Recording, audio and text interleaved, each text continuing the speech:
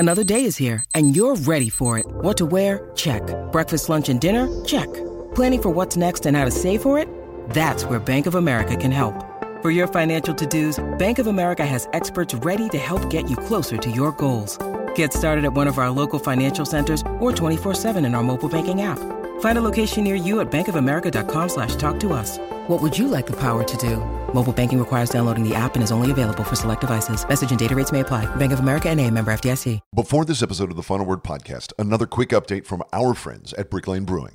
We are grateful for Brick Lane's support through the weekly episode Storytime. Did you hear Daniel Norcross's wild 904 triumph? Are you kidding me? Start with Storytime 59 and then follow it up with Storytime 60. Totally worth it. And also the daily episodes. Adam and Jeff have been super busy.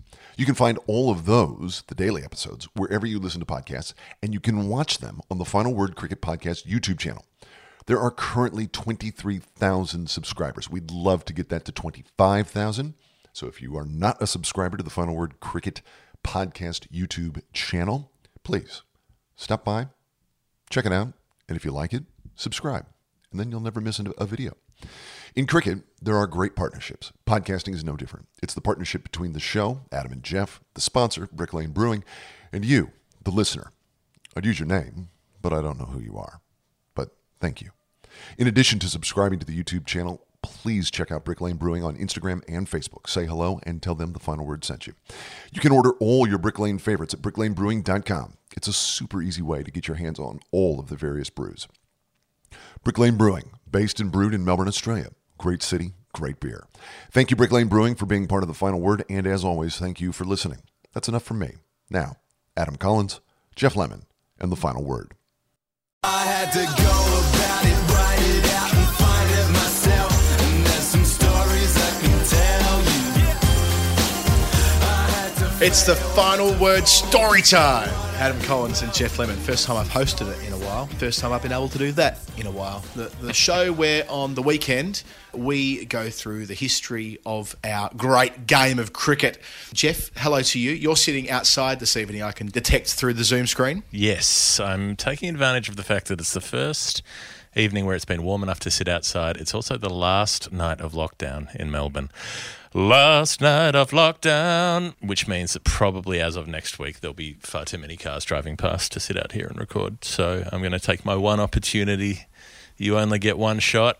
Do not miss it. Here I am. How do you feel about lockdown ending? I know when I've been through it a few times, at different points here, and it's not always felt that comfortable, especially late last year over here when lockdown was easing, when the virus was rampant. I know it's not quite the same in Victoria right now, but how are you feeling about the world coming back to normal relatively tomorrow? Mostly positive in that I think we went past 90% first dose today, past 70% double. So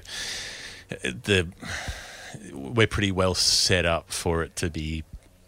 There will still be some damage, but it'll be a lot less than it might have been. So it doesn't feel frightening in that way, in that hopefully within a pretty short space of time the case numbers start going down rather than up, as we have already seen north of the Murray. And I think we've got some correspondence, actually, don't we? One bit here from Dave Brown in relation to the 1913 USA tour that we went into in some depth on last week's rather loose story time. I don't really remember what we talked about, but I know that we were a fair way out there. We were trying to figure out how an Australian team got to the USA in 1913 when there hadn't been an Ashes trip. They weren't coming back from England. How did this happen?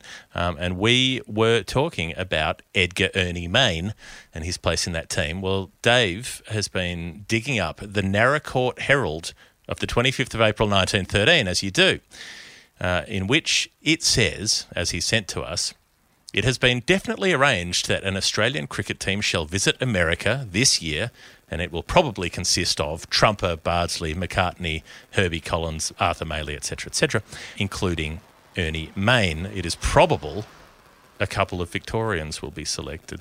Mr. E. Main applied to the Board of Control for International Cricket to take a team to America, but the request was refused. And Mr. Main has organised a private team. So it was a private team that still got first-class status to go and play the Philadelphians, or the Gentlemen of Philadelphia, over there to, I guess, make some coin.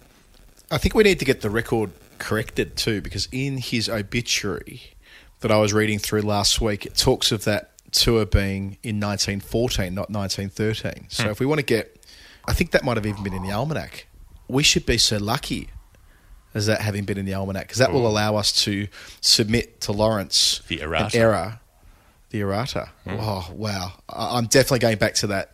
Everything crossed that was in the almanac, and we can get it changed from 1914 to 1913 in his obituary from, whatever year it was he died. I think he died in the 1940s, didn't he? But I'll dig back into that. That's my homework.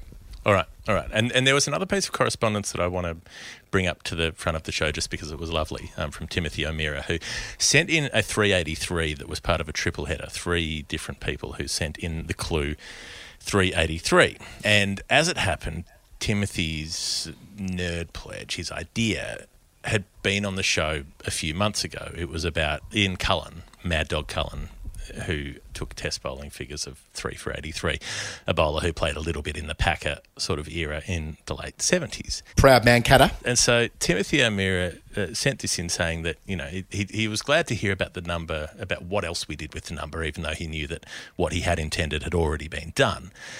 He said, my earliest test memory, despite having been taken to VFL Park for the super tests by my dad when I was 4, was the 1982 Boxing Day test, where Ian Botham took the final wicket of Jeff Thompson. Ian Botham was involved in the 383 answer that we did on last week's show. Timothy says, I got my first cricket books that summer and fell in love with the game, which still has me watch cricket from anywhere in the world on streaming services or under a tree somewhere at a Dandenong DCA ground watching my brother play. Listening to the podcast on Saturday made me wonder whether I attended that short day of cricket at the MCG in 82. So I asked my dad, and he said we were not there. I must have been watching on TV. But after discussing why I asked, and after I explained about nerd pledges, podcasts, and Ian Botham, I had to show Dad where podcasts were on his phone, and we added his first one to his podcast library. Thus, we have a new subscriber. Welcome to Timothy O'Meara's old man, who is listening into the show on his own for perhaps the first time this week. Yes, that all but confirms it's Andrew O'Meara, must be his brother, who I played against when I was a kid in the Dandenong District Cricket Association. I don't imagine Andrew would necessarily remember me. I reckon he might have been a year my junior, something like that. So we may have played against each other every other year, but he was a gun left-handed opening bat, I reckon, the stuff you remember from when you were a kid. But yes, I hope to one day at some point in my life get to spend some time back watching the DDCA again. Jeff, we've talked on the show in recent months around players that have been recruited to Melbourne recreational cricket for this summer. Well, I'll have you know that Endeavour Hills, my club, have been busy in the off-season. Originally, we thought that Tilakarakna Dilshan was going to be going to Mulgrave Cricket Club to captain there this season. Well, he's not. He's coming to Endeavour Hills. I don't know how this has happened, but there were reports that Mulgrave and Endeavour Hills were going to merge, which I resisted.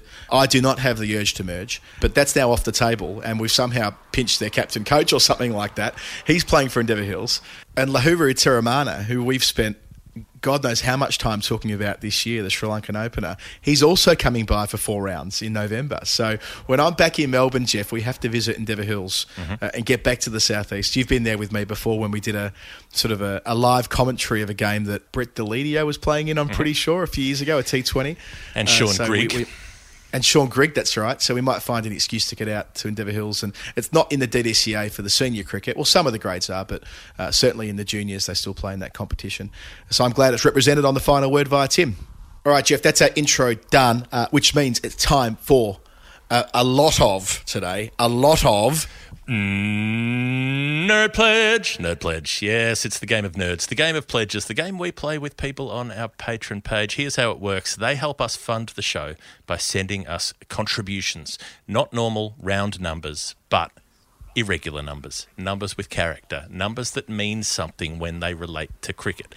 And we have to work out what the relationship is. First number off the rank today comes in from Anna Forsyth, our Canadian correspondent. It comes in Canadian dollars in the very handsome amount of $19.10, 1910.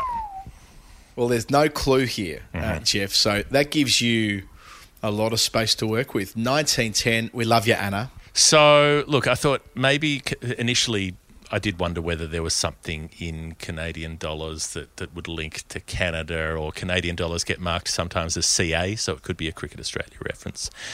It could be CAD, could be someone who's a CAD, because CAD is sometimes Canadian dollars. But I think it's just Canadian dollars because Anna lives in, as Tony Abbott would say, Canada. So went away from that.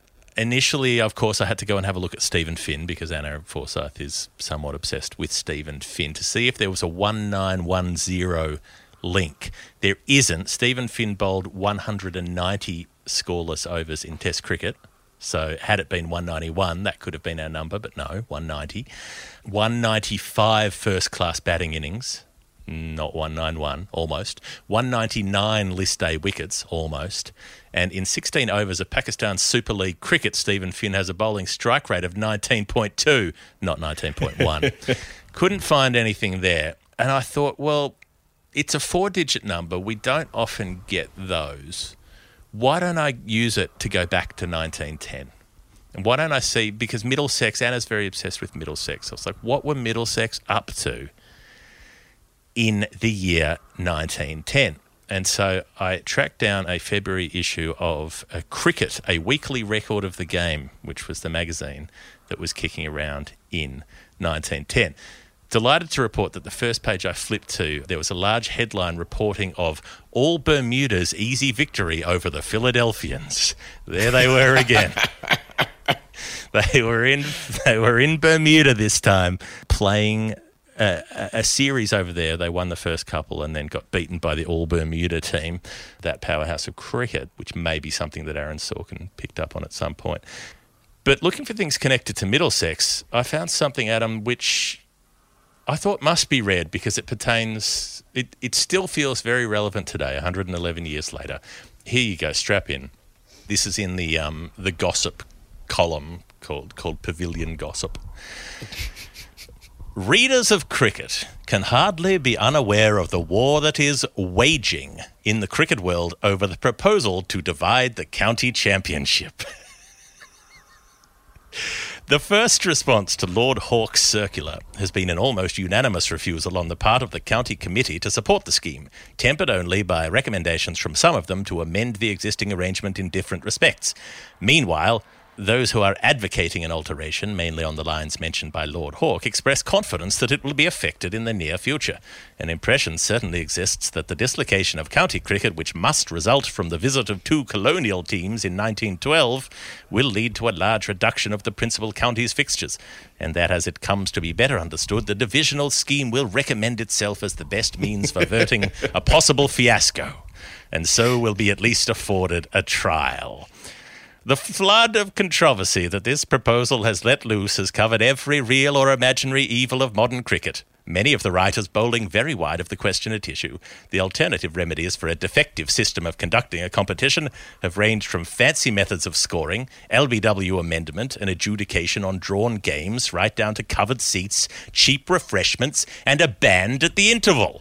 But why not living pictures and a flip-flap?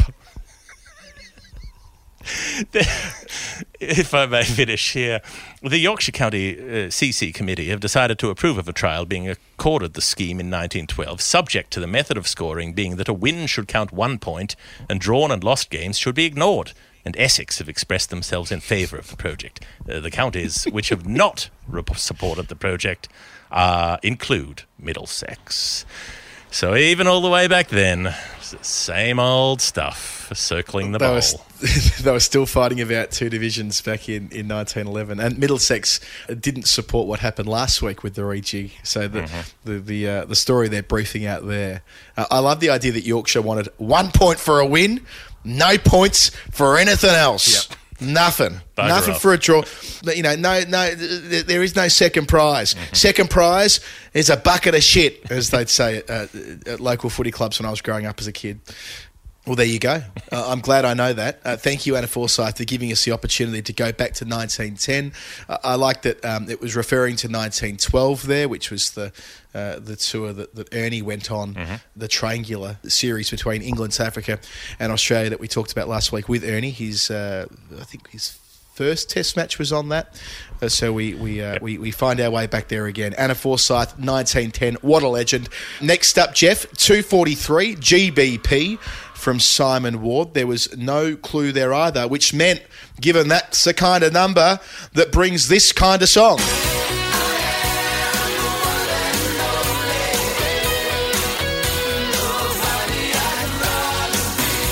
Oh, Jeff, how I love seeing numbers in the 240s without a clue. My eyes lit up. It was like a half volley just outside the off stump, knowing it was fertile for a dusty old bastard, or for a dusty old bastard. And then up bobbed Fred Barrett of Nottinghamshire.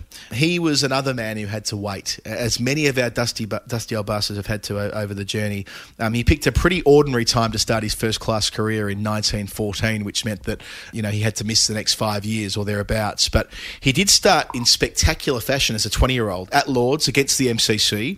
He took 8 for 91 in his first innings of first-class cricket, and then took a fifer in his first championship game as well. So all told, as a 20-year-old in 1914, he took 115 wickets at 21 with 10 fifers.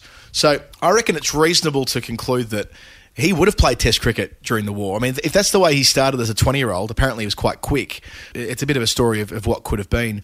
Instead, when he came back in 1919, it took him a little while to get back to his best, and it was until 1922 before he reached 100 wickets again, taking 109 at 16. So he was like back in business from there, and a pretty consistent operator through the mid-1920s.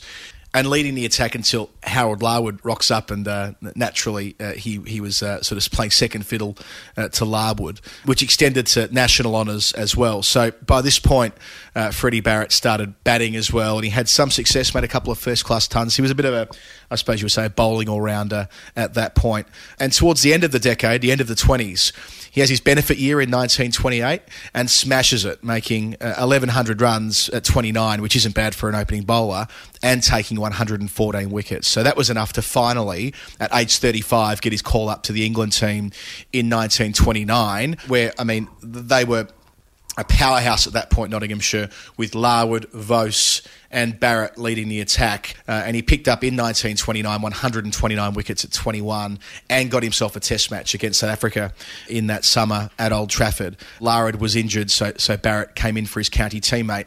And his analysis in that game is pretty good. First innings, 10 overs, 4 maidens, 1 for 8 with the new ball. And second innings, 20 overs, 7 maidens, 1 for 30. I mean, I'd call that effective, economical, efficient, all the rest. But he was dropped immediately when Larwood was available for the next test, which seemed altogether cruel, really. But he still did enough in that test to make sure that he got himself on the boat for the Windsor of 1930. I suppose, Jeff, most people did, given they were going to both the West Indies and New Zealand concurrently. I mean, pretty much everyone got a Guernsey on those two trips. We've talked a lot about the West Indies side of the ledger with Andy Sandham's 325 and Wilfred Rhodes making a comeback, but not so much the New Zealand portion of the trip. They played 4 test matches over there, but unfortunately Barrett couldn't really deliver in those test matches, took just 3 wickets, didn't make a half century, and that was kind of that. And he was debilitated by that experience, by reports. He went back to Notts in 1930, and having played for England, it was dispiriting that it didn't quite work out. He took just 51 wickets that season, which sounds like a lot in, I guess, 2021 money, but wasn't that many wickets given how many games they played back in the 30s. And he was 36 years of age by that point too, so it wasn't surprising when it all kind of wound up for him in 1931. But all told, 1,224 wickets at 23, over 6,000 first-class runs, a higher score of 139, and England test cap 243, Fred Barrett. Definitely dusty. We've been asked during the week on the Discord page what the definition for a dusty old bastard is, and I had to explain that it wasn't a strict definition. It was the Constitution. It was the vibe. Didn't play a lot of international cricket, but there's no strict cutoff. It's more like, how much have you never heard of this person? Or how much can you expect that those you're about to talk to on the show will never have heard of this person? It's more in those sort of areas, and there's very much a vibe, a dusty vibe, playing on one half of the split tours. At the end of the 1920s, that feels dusty to me. All right, that's our DOB for the week done. Thank you, Simon. Anthony Radford's next up. He's been a pledger in the past, and he is again here, Jeff, with $13.90, another very generous pledge. Thank you, Anthony. Bless yourself and your lineage for generations to come. If you have a lineage. You may not have a lineage. You don't have to have one. No pressure. $13.90. Well, Roger Harper did make 1,390 runs across the two formats that he played in international cricket, but I've gone somewhere else with this. Regular listeners may know that Adam and I are very interested in the exploits of J.J. Ferris, who did a fair bit of bowling in the 1800s. So just tuck that behind your ear because that may come out a little later. But let's start with a guy called Johannes Jacobus Coetzee. And you'd be surprised to find that he played for South Africa. I'm sure that came out of the blue. Now, played a couple of tests at home against Australia in 1902 and one more in England in 1907, and that was it. So fits with the DOB, but that's not exactly why I'm getting there. Now, this is quite interesting. This may tally with an interest of yours, Adam.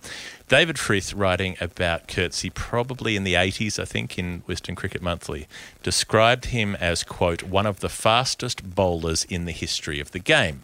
Now, having a look at the scorecard for his first test, it looks good. He bowls Victor Trumper for 18, Sid Gregory bowled for 1, Clem Hill out for 6, stumped.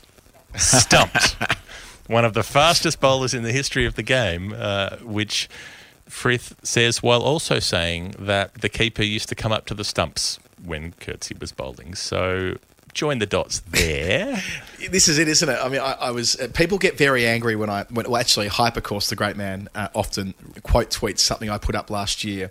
It's a video that declares that Harold Larwood, the fastest man of all time, bowling it up to 70 miles an hour, which when you remind people that, well, if that is to be accurate, when you remind people that many women bowl in excess of 70 miles an hour, it makes people very fucking angry.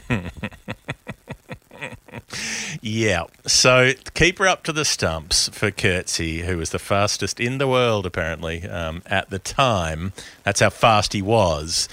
I got to Coetzee because in a first-class match in 1906 for Western Province, he took match figures of 13 for 90, Anthony Radford's number, against Orange Free State. He took a 5 for and then an 8 for. So that's what got me on to Coetzee to begin with. Then I noticed that when he took that 13 for 90, he was playing under the captaincy of Tip Snook, another former favourite of the show, one of the many tips getting around at the start of the 20th century.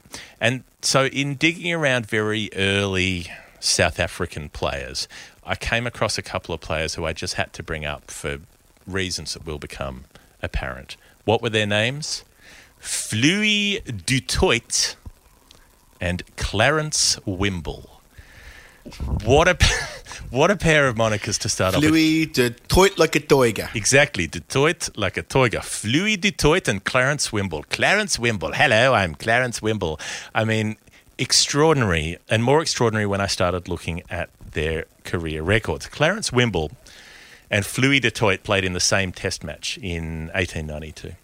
Clarence Wimble made one first-class appearance before that in a Currie Cup match where he, made some runs, made a half-century, and then a year later played in these 3 jazz matches basically against Walter Reed's 11 for various South African state sides or provincial sides that had either 15 players or 18 players or whatever it might be. His run of scores through these matches was 5, 19, 7, 1, 19 and 10, and that was enough to get him picked for a test match in which, you'll be shocked to learn, he makes a pair.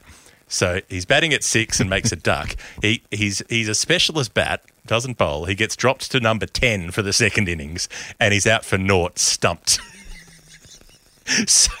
And that was that. That's the test career of Clarence Wimble, who ends up with a record that says 0 deliveries bowled, 0 runs scored from 2 innings. That's his test career.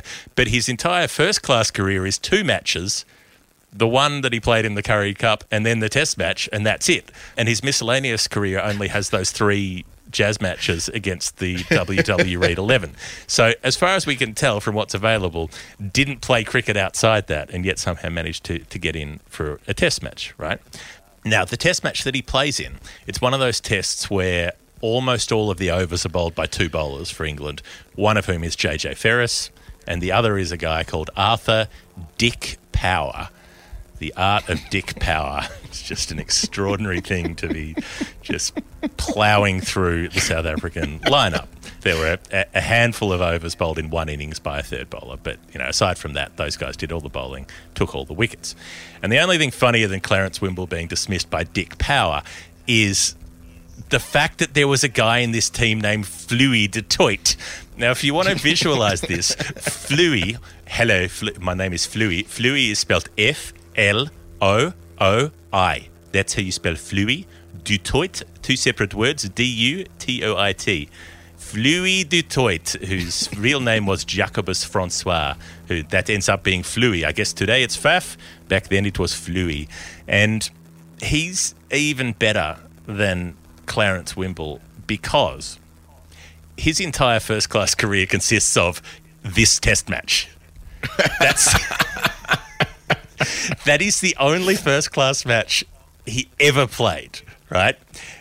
He batted down at the bottom of the order. He was not out in the first innings and 2 not out in the second innings. So his overall first-class career record is 2 innings, 2 not outs, 2 runs, and he took 1 for 47 when he got a chance to bowl as they lost by an innings.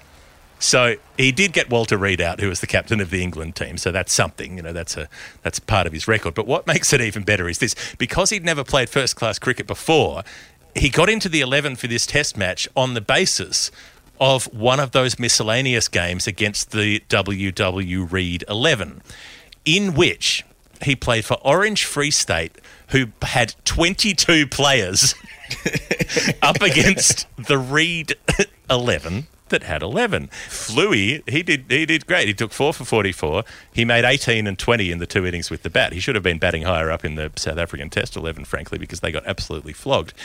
But what makes it especially great is that in this match of 22 versus 11, JJ Ferris bowling against them in the first innings has an analysis in one innings of 13 for 31. He took 13 wickets in the innings. 10 of them bowled, including players called Bourdillon and Schummelkettel and other glorious names. This scorecard is a thing of beauty. It goes all the way down the page, and it's just bowled Ferris, bowled Ferris, bowled Ferris, bowled Ferris, bowled Ferris, stumped, bowled Ferris. 10 bowled, 1 stumping, 2 catches in his 13 for 31 that he took from 25 overs up against these blokes, in the midst of which Flooi de Toit stood out so well with his innings of 20 and 18 that he played a test match. That's it. That's all he ever played, but he did play that test match. Staggering. I mean, I knew it was all a bit roughshot early doors in South African cricket. I didn't realise to what extent. I mean, you pretty much just got a game if you picked up a bat and ball. It's staggering in a way they were as successful as they were in the 20 years that follows that. But anyway, there you go. That's Flooi de Toit isn't a name I'll forget in a hurry. Thank you, Anthony Radford, for giving Jeff the opportunity to tell the story. Next up, we have another one in pounds from Max Heaton, 588. And again, it's without a clue. We love that when there's no clue. It makes it easier for us to have some fun. I'll take this one, Jeff. Mm-hmm. Originally, I was thinking I would tell the story of Ben Holyoake, who wore cap number 588 for England in Test cricket. But I realised that Mark Butcher did such a good job of that when he spoke to us on the program back in April, that if you want to learn more about Ben Holyoake's career, you can do so with Butch. Instead, I wanted to talk about a record which may never fall, which I'd never thought about, let alone looked up. And it goes back to the July of 1936, the 27th of July 1936 to be precise. We're going back to Manchester for the second time in the show. India playing a test match against England, the second of their series. On day one, all pretty chilled, all pretty standard. India all out for 203. Headley Verity takes a 4-for. And in reply, England have got off to a flyer. They're 173 for 2. Wally Hammond has 118 of those. He's unbeaten at stumps on evening one. So they're only 30 runs behind, but a big day, but a relatively conventional day given how many overs they would play in that era. Day 2 was a rest day because it was a Sunday. So they came back on Monday morning, and that's where my interest lies here. In short, England fucking teed off. Hammond moved to 167 when he was dismissed in just 170 minutes. In walks Stan Worthington at number 4 and slaps 87. Joe Halfstaff makes 94 in 75 minutes. Walter Robbins strikes 76 with 14 boundaries. Headley Verity whacks 66 not out. And through all of this, they're ticking over at about 91 runs per hour. They add 398 runs in the day when Gubby Allen says, enough is enough. We're going to declare at 571 for 8. But despite the fact that India looked cooked and well on their way to an innings defeat, nobody told Vijay Merchant or Mushtaq Ali. By stumps, they were 190 for none. In addition to the 398 runs that England made on the day, this pair of Indian openers with Merchant 79 and Mushtaq 105 at the close hammered 190 runs. I can't work out how many overs they faced, but it's probably going at about a run a ball. They batted for the majority of the final part of the day, which means that all up, 588 runs were scored on day 2 of that test match, smashing the previous record of 522, which was scored at Lords in 1922. Nobody has overtaken them as number 1 and number 2. The most this century was when Sri Lanka hit 509 against Bangladesh at Colombo in 2002. Just so we're clear on what actually happened in this test match, for reasons that aren't entirely clear in the scorecard, it was only a 3-day affair. On the third and final day, India moved to 390 for 5 declared when they shook hands, and Vijay Merchant also made a century. But yeah, slightly maddening that it was a 3-day match and they didn't get to push it all the way to its conclusion, because that was beautifully set up.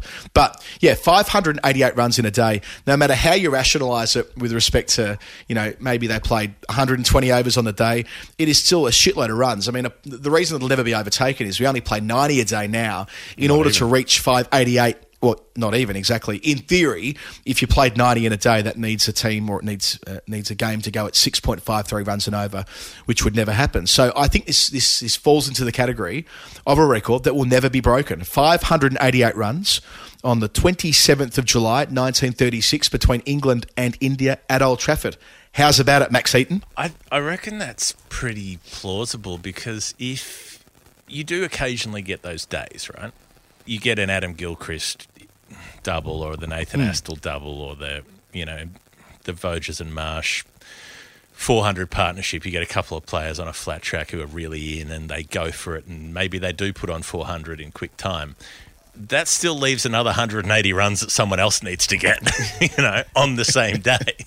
So you can have that freakish, aggressive joint effort, but it then needs a Shade Afridi to come in afterwards and just go to town as well. So, yeah, even if you have the full 90 overs, I can't see how anybody's going to get close. Right, so next up, Jeff, here we've got a triple header on 428. Stephen Frith, Crispin Crunch, and Nick Marple. We're going to start with Stephen. Jeff, you're going to start with Stephen, who pledged in euros. Mm-hmm. And the clue was, in memory of a boyhood hero. In memory of my boyhood hero, 428.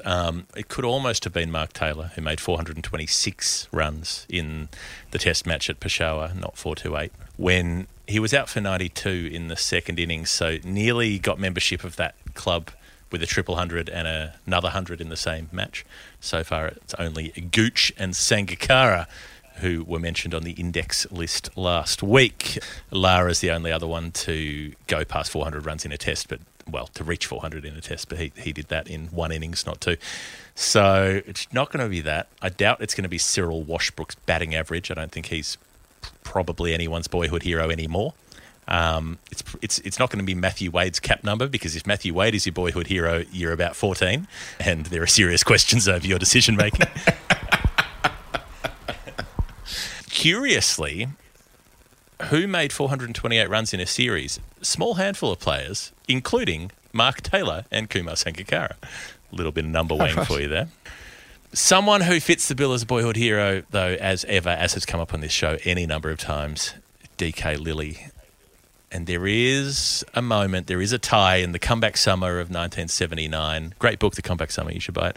After the World Series war, when the Australian board has patched things up with Kerry Packer, and they both want a very full schedule, and they come up with the tri-series of day-night one-day internationals. Weird sort of series because Australia keep beating the West Indies, but they don't make the finals because they keep losing to England. And then when the two visiting teams play the finals, England gets smashed by the West Indies, who sort of wake up and they're ready to go at that point. But there is a match during that series which is a memorable one. Super old school one-day international stuff. Andy Roberts, Michael Holding, Joel Garner, Collis King bowling, so presumably everything was about shoulder height.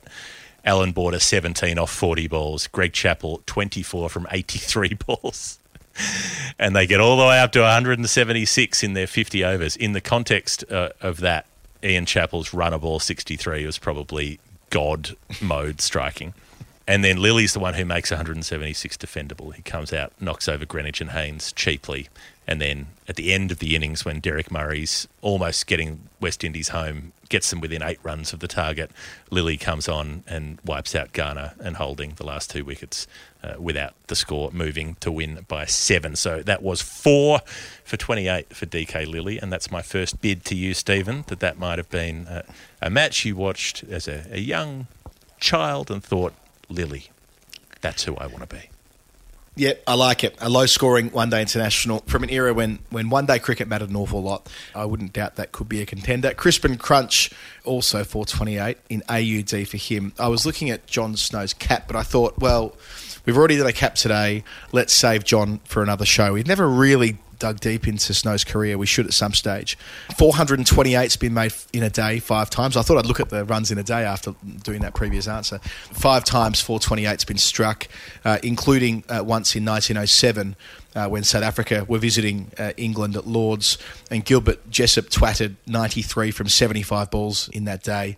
But I couldn't look past the fact that there has been a 428 made in first-class cricket, the 7th highest score of all time, by a player I'd never heard of before, which, as I learnt more and more about this, makes a lot of sense. So let's try this on for size.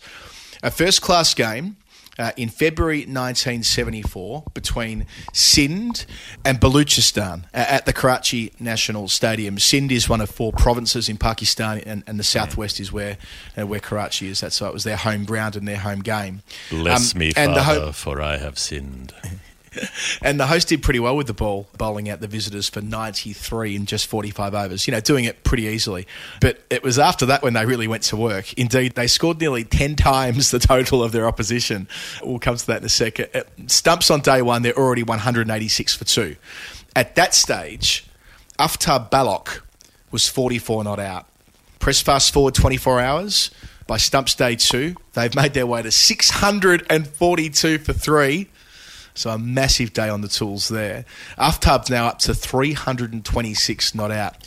You would think that would be sufficient. You would think they'd be satisfied, and they would bowl out Baluchistan the following day, wrap it up in 3 days, play some golf, put their feet up. Nope. They would bat on.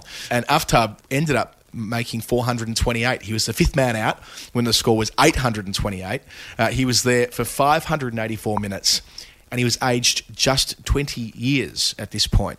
And he only struck 25 fours, which is one of the only numbers on the scorecard. And it really stands out because that means he ran 328 of the 428. Jeff, wow. We did this calculation a couple of years ago with David Warner in his 335 and tried to work out how many runs he was out in the middle for and how many he ran. But off his own bat, 328 runs, that must be the most ever in an innings. I can't imagine in any of the other quadruple centuries or Lara's 501 that more than 328 were runs that actually had to be added from going between the wickets.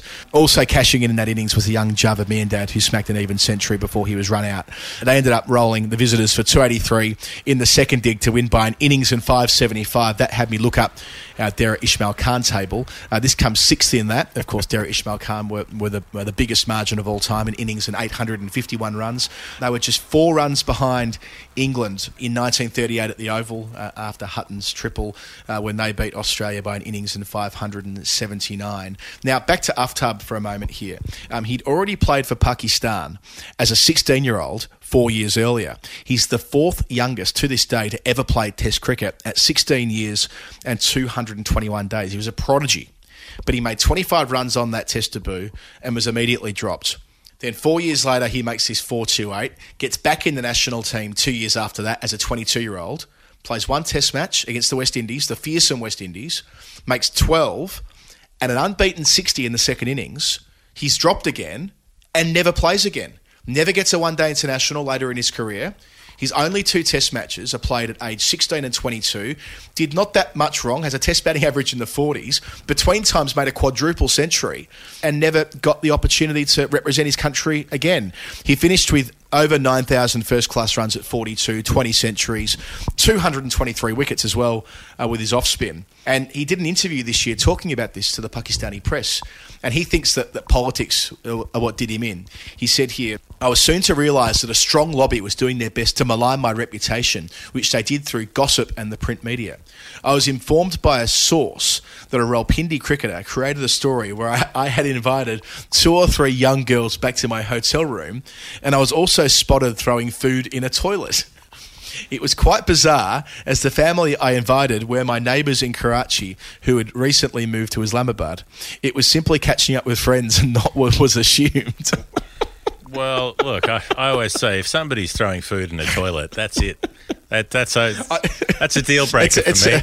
You're out. The thing is, he doesn't dispute the fact that food was thrown in the toilet. Right. He disputes the fact that a couple of young girls were back in the hotel room getting up to no good. On the 4.28, he says as follows, "Amidst threat from the opposition that if I didn't declare, they would walk out and there'd be no match." That's why he got himself out. "I can assure you my innings didn't attract much media attention from TV or radio, and it was limited to just a normal match report. As far as I know, there was not a single photograph taken during the match," which was even more surprising because it was played at a test ground.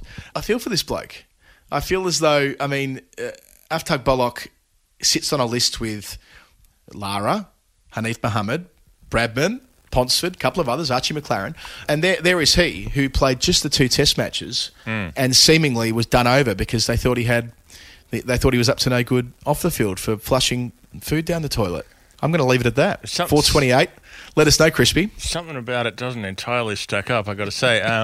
Was there any... Yeah, I was going to ask if there was any sense, any word on whether after Bullock was a knob, because, if you make big scores, there's always that risk that you might be.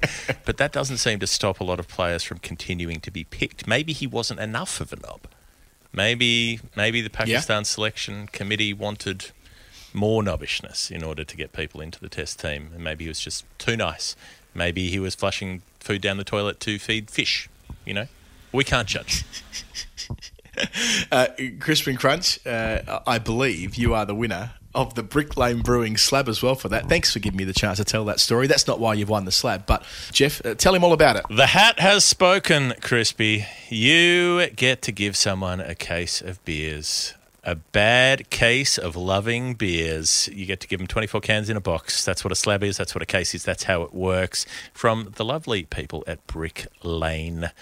They brew all kinds of beers. And if you're, say, in Melbourne and you're coming out of lockdown and you're worried about getting too affected by getting on the sauce, you can go for the low alcohol options as well. Did you know that industry reporting suggests that 65% of Australians who are of drinking age want good, low or no alcohol options? But they also want the full, delicious taste. Well, do I have good news for you? The full beer experience without compromise. It's the Sidewinder. It's a low alcohol, hazy pale ale, so it's a delicious kind of beer, not like a weird watery lager, gross sort of thing. It's 1.1%. So you can have that and be largely unaffected. If you wanted to be affected by it, you would have to work really, really hard, put it that way. So, but it's all about the flavour. It's all about the full taste of something that has the deliciousness that you want without necessarily making you affected by it, which is what a lot of people want.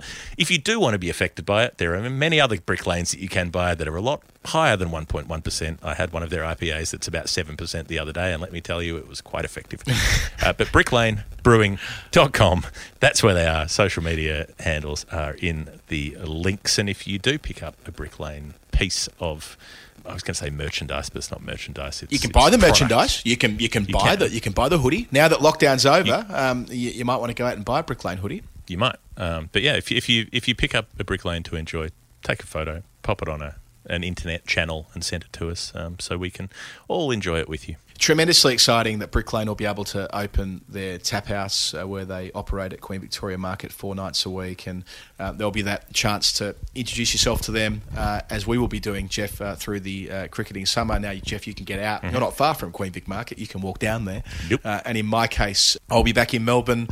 I reckon I'll be back in Melbourne on the 24th of November, the way things are tracking. So that being the case, one of my first stops will be Brick Lane, and I can't wait to enjoy their beer through the course of the summer. BrickLaneBrewing.com. Thanks for their support of The Final Word. Jeff, we have one more number from our triple header on 428. It's Nick, also pledging in pounds with a clue, a slightly unwanted record. Well, a slightly unwanted record. This racked me, Nick. I went up and down the scales. I thought inside the box, outside the box. I looked at various spreadsheets and lists that I had. I pondered it. I thought, what is an unwanted record? It's got to be to do with things like being successful in teams that lose, or it's got to be to do with success that doesn't ultimately get you there, or having more dropped catches than someone, or more ducks, but that would be more than slightly unwanted. I thought I had a moment where I thought I struck gold at him. I thought, hang on, unwanted record. I know a lot about one of them. If we go back to 2015, hashtag World Record Rogers, when Chris Rogers was on track to make the most dismissed half-centuries in consecutive innings in Test cricket, a fate that he duly met when he was out for 95 in the Cardiff Test, registering his 7th dismissed 50 in a row. That was a record, and it could be a slightly unwanted record because you'd like to make hundreds, but you'd still be happy to make 50s. And I thought, 428, I thought if we add together 7 half-centuries, including a 90, we're going to be pretty close to 428. Yes. And so I did. But I was wrong because he not only made 95 in Cardiff, but he also made 95 in Sydney a couple of innings before that, which I'd forgotten that 50 was so high. So when you add it all together, you get 482, not 428. So close. So close. Do you think it's going to be one of those ones, Jeff, where you're going to allege that the pledger's got the number wrong? No, I don't think so. Okay. I would not traduce Nick like that. I wish that were it, because I would feel very clever. 428. So I looked at some other things. It's nowhere near to being the most runs in a losing series, although Kane Williamson did make 428 beautiful runs in Australia in 2016 when New Zealand got smashed. This isn't to do with an unwanted record, but in terms of a record. When I looked at everyone who's taken 4 for 28 in Test cricket, here's what's interesting. It's happened 18 times. 9 of those times are from left armers. I wonder if that's the analysis that has the highest percentage of being taken by left armers, because nowhere near half of the bowlers are left arm in cricket. Yeah. But half of the 4 for 28s are left armers. George Hurst, Derek Underwood, John Lever, Nicky Boyer, Daniel Vittori, Chaminda Vaas, Mitchell Starc, Neil Wagner, Trent Bolt. 9 left armers among the 18 4 for 28s. I'm going to encourage someone to disprove you. If someone can find something better than that, let Jeff know. Find an analysis with more than 50%, with say a cutoff. Maybe it's got to be more than 10. There's got to be more than 10 instances of the analysis, something like that. What a great use of your time that would be. It was. It will be. Someone will do it. Sam Ashworth will do it. Someone will do it. Then I thought, mate, well, is it to do with losing? I thought no one's played enough matches to have lost 428 times. But what about teams? And I was looking up the team records and what they've done, and it struck me that India have 428 one-day international losses. And I thought, is that the most? And so I looked up everyone, and it's not the most because Sri Lanka have 431. So it's only just not the most. And then I thought, hang on, this pledge came in probably middle of July, and it's in pounds, which leads me to think that it must have come in shortly after Sri Lanka lost their one-day series in England. Since then, Sri Lanka have lost 3 and won 3 matches against India and South Africa collectively, which means that before those series that happened later in July and afterwards, Sri Lanka would have just gone to 428 ODI losses and would have taken the record from India, who would have had 427. At the point this pledge came in, Sri Lanka would have just pipped India to have the most ODI losses in history. After the series those two teams played, Sri Lanka stayed ahead at 430 to 428, and now they're at 431. But that would have been the moment when they took the lead for the first time in ODI losses on 428 a slightly unwanted record. That is perfect, Jeff. Well done. Well worked out. There's no way I would get that right. It takes someone with that sees the bigger picture like you to find an answer like that. Good on you, Nick, and thanks to everybody who's contributed a new number this week. It's easy to do so, Jeff, and to help do what we do week in, week out. It is. Go to patreon.com/thefinalword. The benefits include you can help us keep making the show. You can feel good about yourself. You can get on the Discord channel where all of the other listeners are hanging out and having a good time and chatting about the cricket and things like that. You can DM us random thoughts that you've come up with. And you can have a 25% chance, like a 2 in 8 sort of chance, like a 1 in 4, 1 in 5 chance of getting to give someone a slab, including yourself, if you want a slab. So, free beers, feeling good, and being part of a community. What more could you want? Yeah, and we're going to have some live shows this summer in Australia, if that's an incentive. I'm not quite sure how we'll do that with our patrons, but there'll be some incentive there. I can't quite work out on the fly. I'm not going to give you an exact figure, but whatever it is, you'll be at benefit having been a patron on that front too. I'll give a shoulder rub to every patron. That is well. Okay, Jeff, let's take a break. Yeah. When we return, revisits and some that we got right on previous shows. I'm Glenn Maxwell. Make sure you listen to my favourite podcast, The Final Word. Jeff, I love it when our relationship with Lord's Tabs inspires people to do unusual things on behalf of the organisation. I haven't even told the Lord's Taverners about this yet. An email from Sam Hills came in this week. Hello, chaps. I've recently moved to Bournemouth from Yorkshire. Upon hearing that Adam has links to Bournemouth, I considered that it may be great fun to get a Final Word team together to enter the 2022 Dorset Plane Pool. Could raise some money for the Lord's Tabs. I'm sure there'll be plenty of Final Word folks keen to be involved. I had a look at the plane pool. We are definitely doing this next year, Jeff. You might be here. Who's to know? Are we? It's pretty straightforward. I've never pulled a plane. All you do, I think you have a team. I didn't quite. I should have taken note of how many people are involved in it. But a team of people grab a rope, and you collectively pull a plane. And for doing it, it's like a competition. I don't quite know how competition works either.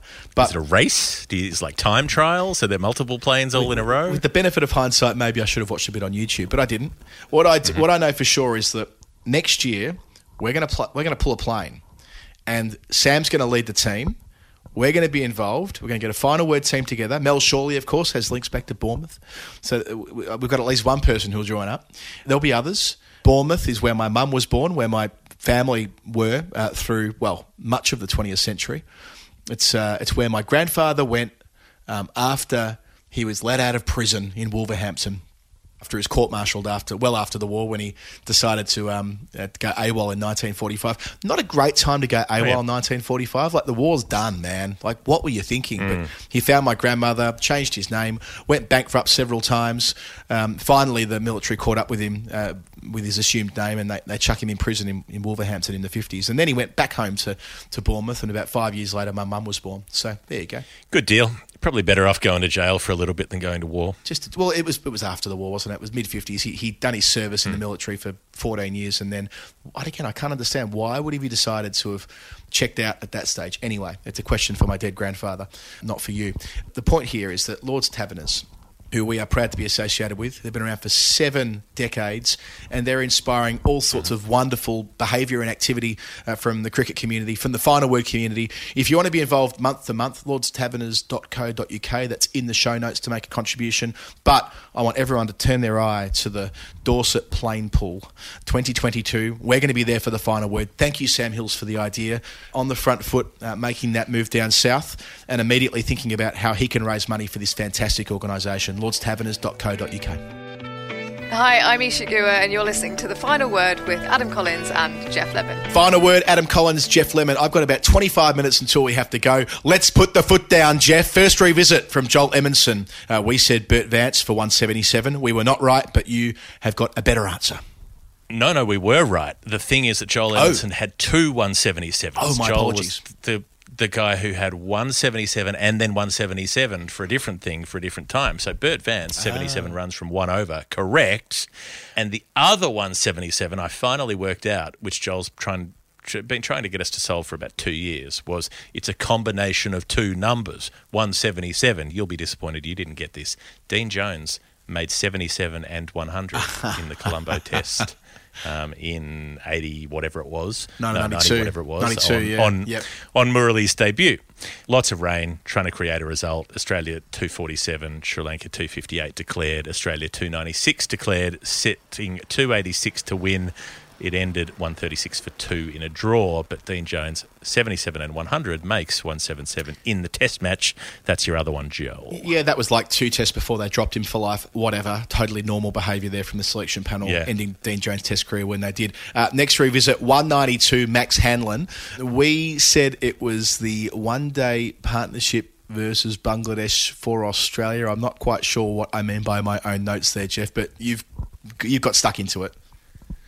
It was Australia's record partnership in a one-dayer against Bangladesh in honour of the cancelled tour of Bangladesh. That's at least what I said it was, but it wasn't. Max said it related to the last game played that I had a big interest in before the curse of COVID cancelled cricket. A game that I wish I was at, but I spent that night of the long weekend dancing and routinely checking the cricket scores 100 kilometres from Melbourne at a wedding. I think it was at a wedding. Maybe it wasn't at a wedding. Anyway, he said, I hope that's enough to determine the game. And it was 192 because in the T20 World Cup final on the 8th of March, which was the last major event before COVID shut down Australia, Australia did not make 192. They made 184. But Elisa Healy hit 5 sixes, made 75 from 39 balls, which is a strike rate of 192.3. Very, very nicely done. Jeff, the next one is Dan Price, our friend Dan Price, player of the match for the final word 11. 282 is his number. I talked about Misbah in 2016 from memory, Jeff, but we weren't right, and there's a clue. Yes, Dan says it was about runs in 2016. He said it was astonishing because every time I went to the ground, he was always batting and hitting the ball so cleanly. Small, wristy batsman who keeps wicket when allowed. So I felt we were quite similar. Oh, Dan.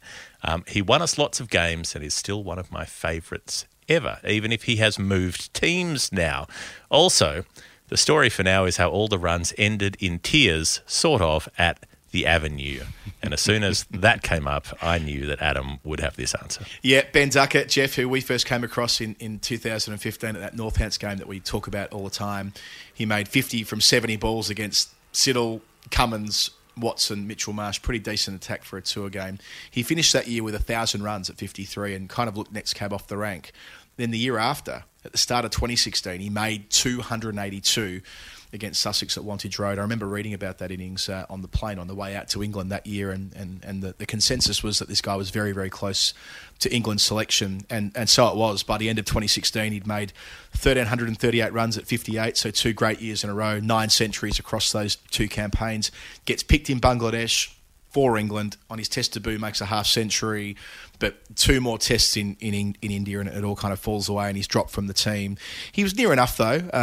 In 2017, he went back to Northants and made 800 runs and made 3 more centuries. He got on the Lions tour in 17-18. He poured a pint over Jimmy's head, as we know, at the Avenue, which prompted one of my favourite nights of the 2017 Ashes, where with Will McPherson and Johnny Liu, we went there, in theory, for Will to write a nightclub review for the Times of the Avenue, given that's where Johnny Bairstow had got in trouble with the headbutting incident, and then subsequently Ben Duckett. But upon our arrival, it became clear that we weren't all going to get in, because Johnny had a pair of, not flip-flops, but kind of like open-toed shoes or something like that. Birkenstocks, I think they're called, aren't they? Sounds something right, like I that. believe Anyway, they weren't appropriate shoes for a nightclub.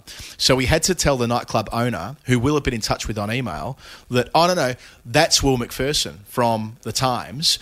This guy's writing the nightclub review, and Will introduced himself as Jonathan Liu, who was his friend with him, and me as me. And we went in there and went behind the velvet rope for the whole night as Johnny Liu was given the tour and given the golden ticket, basically. Little did they know it was actually Will writing the review, and I took a photo of Will on the dance floor with two rum and cokes in his hand, which was probably my first published photo in a newspaper, which appeared later that week. So a fun bit of a diversion there during the Perth Test of 2017. Back to Ben Duckett. He had a bad 2018, so he moved clubs to Notts.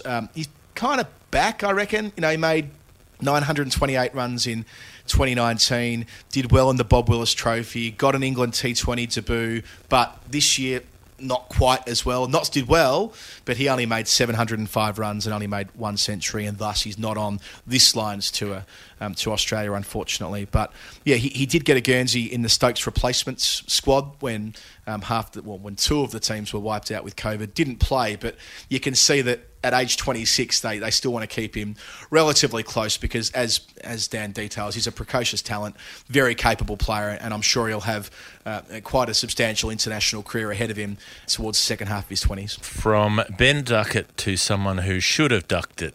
Simon Butcher's 383 was about an Australian captain being bounced out. And we tried a few things, but none of them seemed quite right. Yeah, and we've got some additional information here saying that Simon enjoyed hearing about the contrasting halves of Botham's career and the details of the brilliant Adelaide Oval tests from yesteryear. Jeff, you did mention the name of a man in question here, but then moved on straight away. For a worrying moment, I thought I might have misremembered this happening. These pledges are hard enough without them not being real. I dug out a Dusty Ashes 2009 DVD to make sure. Thankfully, this definitely did happen again and in the real world. Well, that was pretty much giving it to me on a plate. And I had forgotten about this one. Ricky Ponting, who I had mentioned saying I don't remember him ever being bounced out in an Ashes contest, but he was out hooking against Graham Onions in the 3rd test at Edgbaston. Peculiar sort of test in that it's raining, so they don't actually start the match until the final session of day 1. Ponting still chooses to bat because he's Ponting.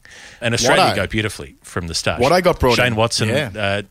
Just after, they've just dropped Phil Hughes at this point. So Shane Watson's opening for the first time. He smacks 62. Kadich gets out, but they're 126 for 1 after that final session on the first day. Graham Onions gets smashed around. 3 overs for 21 with 5 boundaries.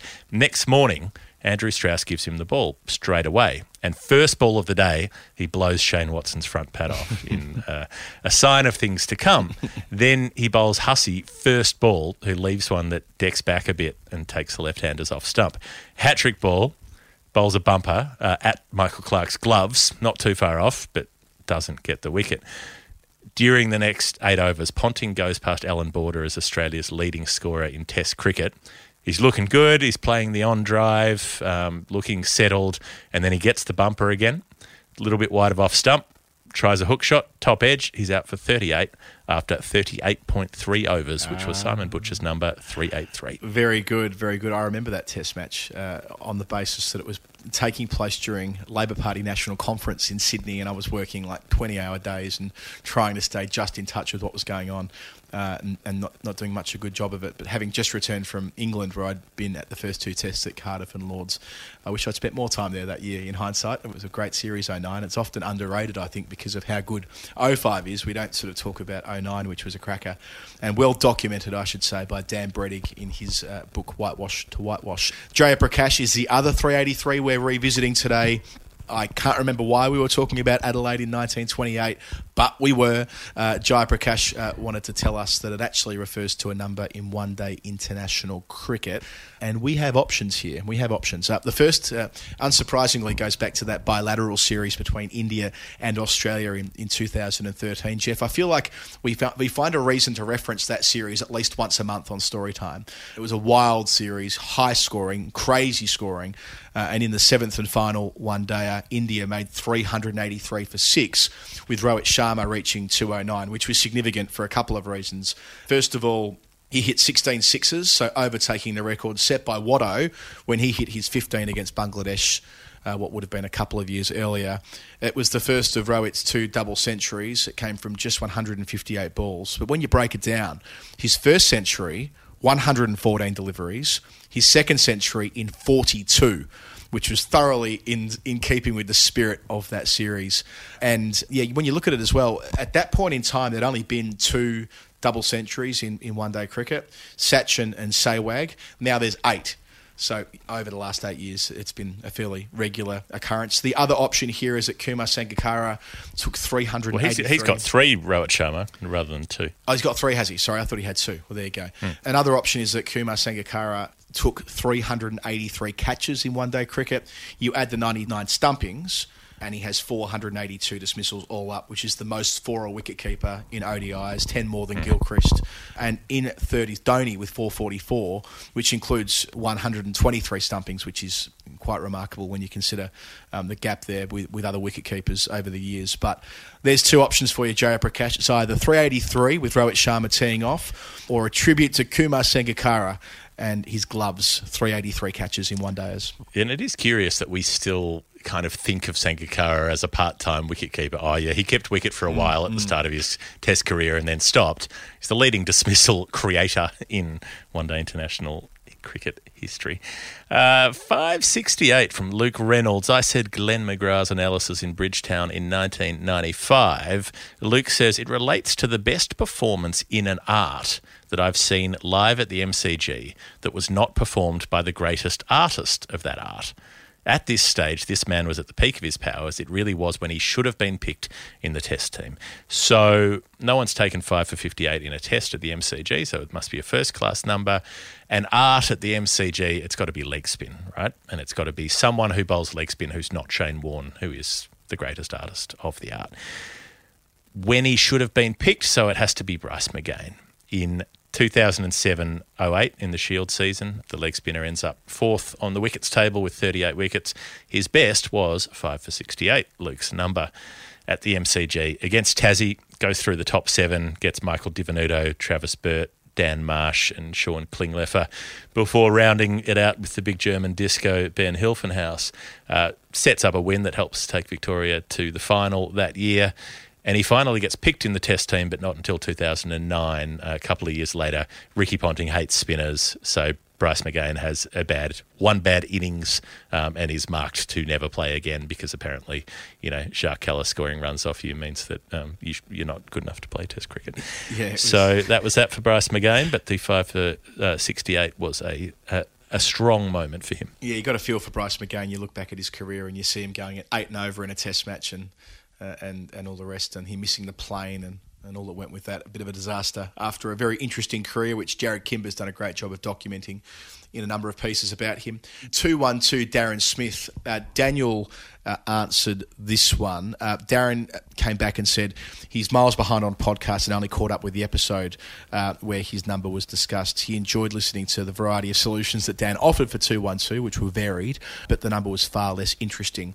I wasn't going to do this, but I had a change of heart when I realised that I saw 212 and thought DOB, right? And then I thought, no, I won't do a DOB. I've already done one of those. However, in looking it up anyway, it's worth noting that George Street wore cap 212 for England in just one Test match. He was a wicketkeeper from Sussex between 1909 and 1923. He was very much a wicketkeeper rather than a keeper batsman. He only averaged 17 across 197 first-class games. Nothing wrong with that when you consider what wicketkeepers were then, which, kind of going to the point of Luke Reynolds before, they were artists, weren't they, wicketkeepers, before they were batters who could put on the gloves.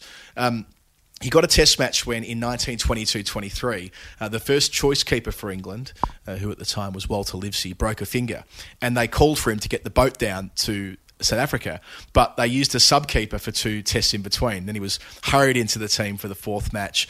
It didn't quite work out. He made 4 and 7 not out, weirdly, opening the batting. He didn't get a catch, but he did snaffle a stumping off Valence Jupp, who was the spinner he'd kept to for Sussex for so many years. And when he returned in 1923, as the incumbent England wicketkeeper, he had a brilliant season for his county, taking 97 catches, the most ever. Tragically, though, it would be his final year because in April 1924, or just before the new season was about to start, he died in a motorcycle accident. He was going too fast. He tried to avoid a lorry, ended up running into a wall. It was ruled as an accidental death at the inquest. So he's another one of these players who we were discussing earlier in the show who missed much of his best cricket due to the First World War, and he didn't play in 1919 either because he still had yet to be demobbed. But yes, he was a war veteran, a wicketkeeper, England cap 212, George Street. Thank you, Adam. A mini DOB in the revisits. 266 from Richard Jones. That is what led us to talk about Bill Ponsford and the Knob Index for triple century makers. Richard said, always good to hear about the great Pudding Ponsford, who, although a prolific run scorer, I don't think could be categorised as a knob. I have spent many happy hours sitting in his stand. My number relates to a player whose name captured my imagination when I was first becoming interested in the game, probably underrated, rarely comes up in discussions, but one of your contributors is often heard to give him praise. The number 266, each digit can be taken separately and the final two can be separate and together. Well, this immediately rang a bell. I thought, who is a contributor of ours who is known for giving praise about someone unfashionable? Ian Chappell talking about Ian Redpath. Surely the fact that you get a Redders story, combination. Yeah, exactly. Unless it's a Les Favell story, it's a Redders story as well. So 266, the number that can be separate and together. Well, Ian Redpath played 66 tests. So there's your 66. 266, he hit 2 sixes in his test career, meaning 2-6-6. This was when he made 103 against the West Indies at Adelaide in 1977. Pretty good bowling attack. Andy Roberts, Michael Holding, Lance Gibbs, who I'm going to assume is who he was hitting the sixes off, because up until this point, and this is very late in Redpath's career, it's his 50-something test match probably, he's never hit a six before. And then he's going on towards 100 here and feeling pretty good, and he pops one over the fence for the first time in his entire career, and it feels so good that he immediately does it again. Hits the second six of his career, and then that's it. Shuts up shop, never hits another six again. But 2-6-6 has to be for Richard Jones, has to be Ian Redpath. What a great note to leave the revisits. We've got a bunch still in the pipeline. Rosie Piper, Thilo Fobb, Brian Strain, Chris Dobbins, Amelia Vine, Dan Walsh, Shane Fagg, Tony King, Bernie Prins. Hopefully, we'll solve all of your numbers between now and the next time we record on Storytime. However, in saying that, that's quite a lot. Hopefully, we'll solve some of them, because a few of those are quite tricky, Jeff. Look, we will be amongst them over the next week or so while we're juggling the Daily Show as well. Send us a number, patreon.com/thefinalword. It's fun, and you get to make us feel good. Let's do a few quick confirmations on the way out the door here, Jeff. We've got 275 from James Philbrook. That was the partnership between Tammy Beaumont and Sarah Taylor. We finally got there, James. Thanks for the shout-out and bingo. Not a particularly niche one, just two of my favourite players doing epic things. Lovely to meet you as well, James, the other week down there at Canterbury. Douglas Wardell Johnson's 490 was indeed Kane Williamson's 49 in the World Test Championship final.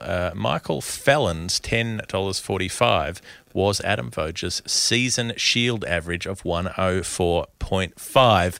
Simply amazing, says Michael, and I still can't quite believe how WA didn't win the shield that year with the runs that he, Klinger and S. Marsh made that season. If I remember correctly, when I was trying to follow the tour game and start of that West Indies tour on Twitter, it led me to discovering Adam, one of the better Twitter follows I've made. Thank you, Michael. That's really nice. In turn, probably how you found the final word. Very cool. Christopher Stock, 532. Bapu bowling 32 overs for 5 runs. Great to hear the story behind the numbers come to life. Now to work on the next pledge. Nice one, Chris.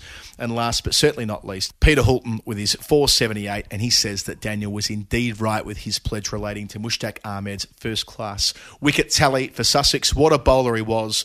It was an interesting time to be a Sussex supporter. While no one would say the investment in youth was a great success, there were signs of hope, with Tom Haynes a standout performer with the bat and Jack Carson a promising spinner. With some guidance and a better overseas performer, Travis Head hardly covered himself in glory, I remain optimistic the next few years will be better. Well, let's hope so, Peter, because everyone loves a day by the seaside down at Hove, not least Jeff and I. This has been the final word story time. Thank you to everybody who's contributed to make this show what it is week in, week out. We really, truly love making it, and we'll do so across the course of the T20 World Cup. We're not going to necessarily make weekly shows. We probably should have mentioned this earlier, but we might take a pause on the weekly shows and just have one show collectively combined whilst we're making 20 shows in 22 days. It might be sound to make some of our Storytime eps include a bit of the issues of the week as well. But we'll work that out as we go, and we'll keep you posted on the Discord page if you were there with us, and Patreon and all the rest of it. Patreon.com/The Final Word. Thank you to Bad Producer Productions and for DC for editing us. Believe me when I say the file that he gets sent from us and the file that's published are often very different, for he has a lot of work to do, especially with story time, and we've got many, many false starts on our stories, and the numbers can get a wee bit confusing. To Jay Muir and Astrid Edwards at BPP as well. Follow their work at badproducerproductions.com. So the Lord's Taverners, who we have a proud association with, and the fact that we're now going to pull a plane together, all the better. lordstaverners.co.uk. And Jeff, to you, enjoy your first taste of freedom for a long time tomorrow. I hope you have a ripping weekend. You won't be with us on the first Daily Show because you've got some serious time in the pub booked in, and more power to you for it. Oh, the plane pull will blind the weary driver. Yeah, I need to not be up at 5 a.m. recording a podcast on the first day out of lockdown after being trapped in my house for 4 months or whatever it's been. But I will probably end up watching the game anyway because, let's be honest with ourselves here. Yeah, I'll be there. I'll be on the dailies from Monday morning. This has been The Final Word Story Time. Adam Collins and Jeff Lemon, thanks for listening. Can't wait to do it all again next week. Have a nice weekend. Bye. So you know what I meant here. I had to go about it, write it out and find it myself. And there's some stories I can tell you. I had to fail, had to fall just for what I did well. And there's some stories I can tell you. Thanks for listening to the Final Word Cricket Podcast. All of Adam and Jeff's previous episodes are available at finalwordcricket.com, including Storytime 20. That's 40 Storytimes ago. 40. Almost a year's worth of Nerd Pledge. Why Storytime 20? Because it features comedian Will Anderson. It's a great chat. I think you're going to love it. Finalwordcricket.com for all things Final Word. And thanks once again to our friends at Brick Lane Brewing. Shop online at bricklanebrewing.com. Thanks for listening. More from Adam and Jeff real soon.